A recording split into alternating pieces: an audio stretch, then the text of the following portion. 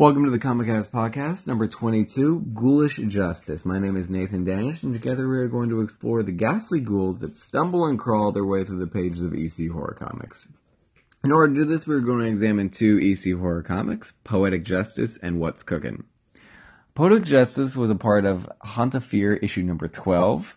For my research, I used the EC Classic reprint of the issue published in 1974. The plot of Poetic Justice follows the grim death of the world's best trash man, Elliot Abner. Abner lives alone and uses garbage to build toys for the children of his town.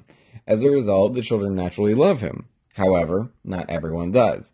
The Burgundy family, the town's wealthiest family, hates Abner because they consider him a blight on their otherwise beautiful neighborhood. In particular, they hate how dilapidated and sloppy his house appears.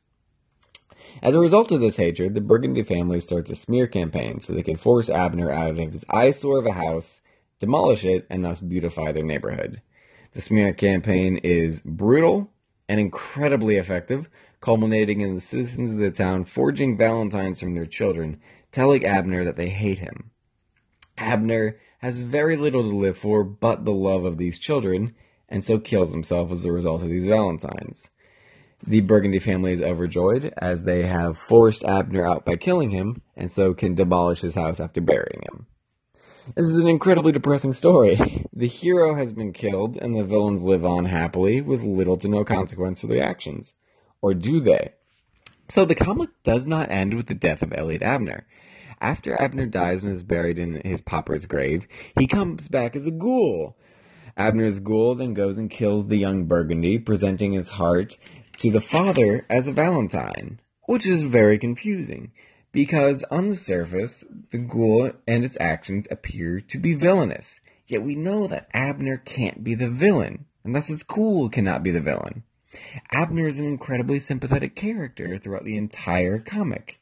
He makes toys for children out of garbage. The man is wonderful. Thus, it doesn't make sense that such an evil creature, a ghoul, would come from him. And also, clearly, the rich Burgundy family are the villains. They literally use Abner's love of children to kill him. So we have to wonder, if not the villain, what is Abner's ghoul in the comic narrative? The answer comes through an examination of what Abner's ghoul physically does in the comic. So Abner's ghoul kills the younger Burgundy.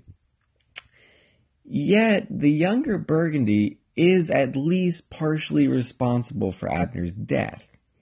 No other deaths are attributed to the ghoul in the comic. There are no ghoulish killing sprees, reigns of terror, eaten children. In fact, the killing that the ghoul does seems very reluctant. The ghoul doesn't erupt from its grave with a bloodthirsty yell. It gets to its feet, swaying uncertainly, to quote the comic. Also, the depiction of the ghoul is not very evil necessarily. It's mostly unclear. It has no discernible face, with only an eyeball occasionally being visible through the black mass, where its features used to be. Thus, the ghoul can't depict anger or sadness, or really any emotion. Thus, the reader cannot attribute any emotions to the ghoul.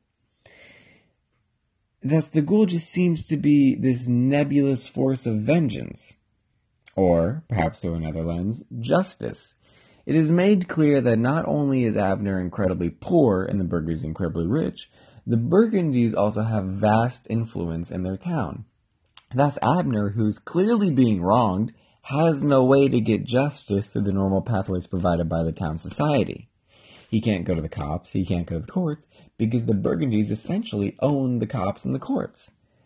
Thus, Abner, as a peripheral member of the town, cannot fight back against the Burgundys.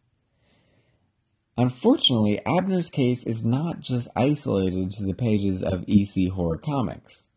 In modern vernacular, what happens to Abner is an extreme form of gentrification. Those who suffer from gentrification today, like Abner, have no recourse in society for justice. This is because those who are behind gentrification typically have the backing of mainstream society. Thus, those on the periphery, those whose homes don't meet the standards of the neighborhood, or those whose families don't conform to the society around them, can be forced out of their homes through gentrification with no avenue for justice. Bringing us back to the ghoul. So the ghoul is a physical manifestation of Abner's unfinished business, the injustice done to him, and by extension, all those on the periphery of society in life. By the ghoul's very nature, it is outside society, so it is able to dispense the justice Abner so needed in life, the justice that those on the periphery often so need in life, but are unable to get. And this is not the only instance of ghouls distributing post-mortem justice in EC Horror Comics. What's Cookin', another story from the Haunt of Fear, issue number 12, has an instance of ghoul justice. In What's Cookin', a homeless man approaches two partners running a roadside restaurant. The homeless man offers to reinvigorate the restaurant's business for a half share of the profits. For a while, everything goes very well. The restaurant is incredibly successful, but eventually the two original partners who ran the restaurant get greedy, and they want to have the full share of the profits, so they kill the former homeless man by burning him alive. The former homeless man comes back as a ghoul and proceeds to deep fry his two former partners. Thus, the homeless man, a person by definition on the periphery of society, is avenged by his ghoul when there was no other avenue for justice. The ghoul's role as a physical manifestation of vengeance of the oppressed can be found all throughout EC Horror Comics, not just these two stories. Even further, it is not the only monster who functions as a representation of those on the edge. All monsters in EC Horror Comics, and all media in general, in one way or another function as a representation of an aspect or grievance of those who are oppressed and form the edge of society. This is because monsters by definition themselves have to live on the edge of society. Thus, they can act as a representation of the suffering of those who, by no fault of their own, are forced to live on the edge of society. Thus, the monsters of EC Horror Comics are not really that monstrous. Thank you for listening, and I hope you will tune in next time for the next issue of this podcast.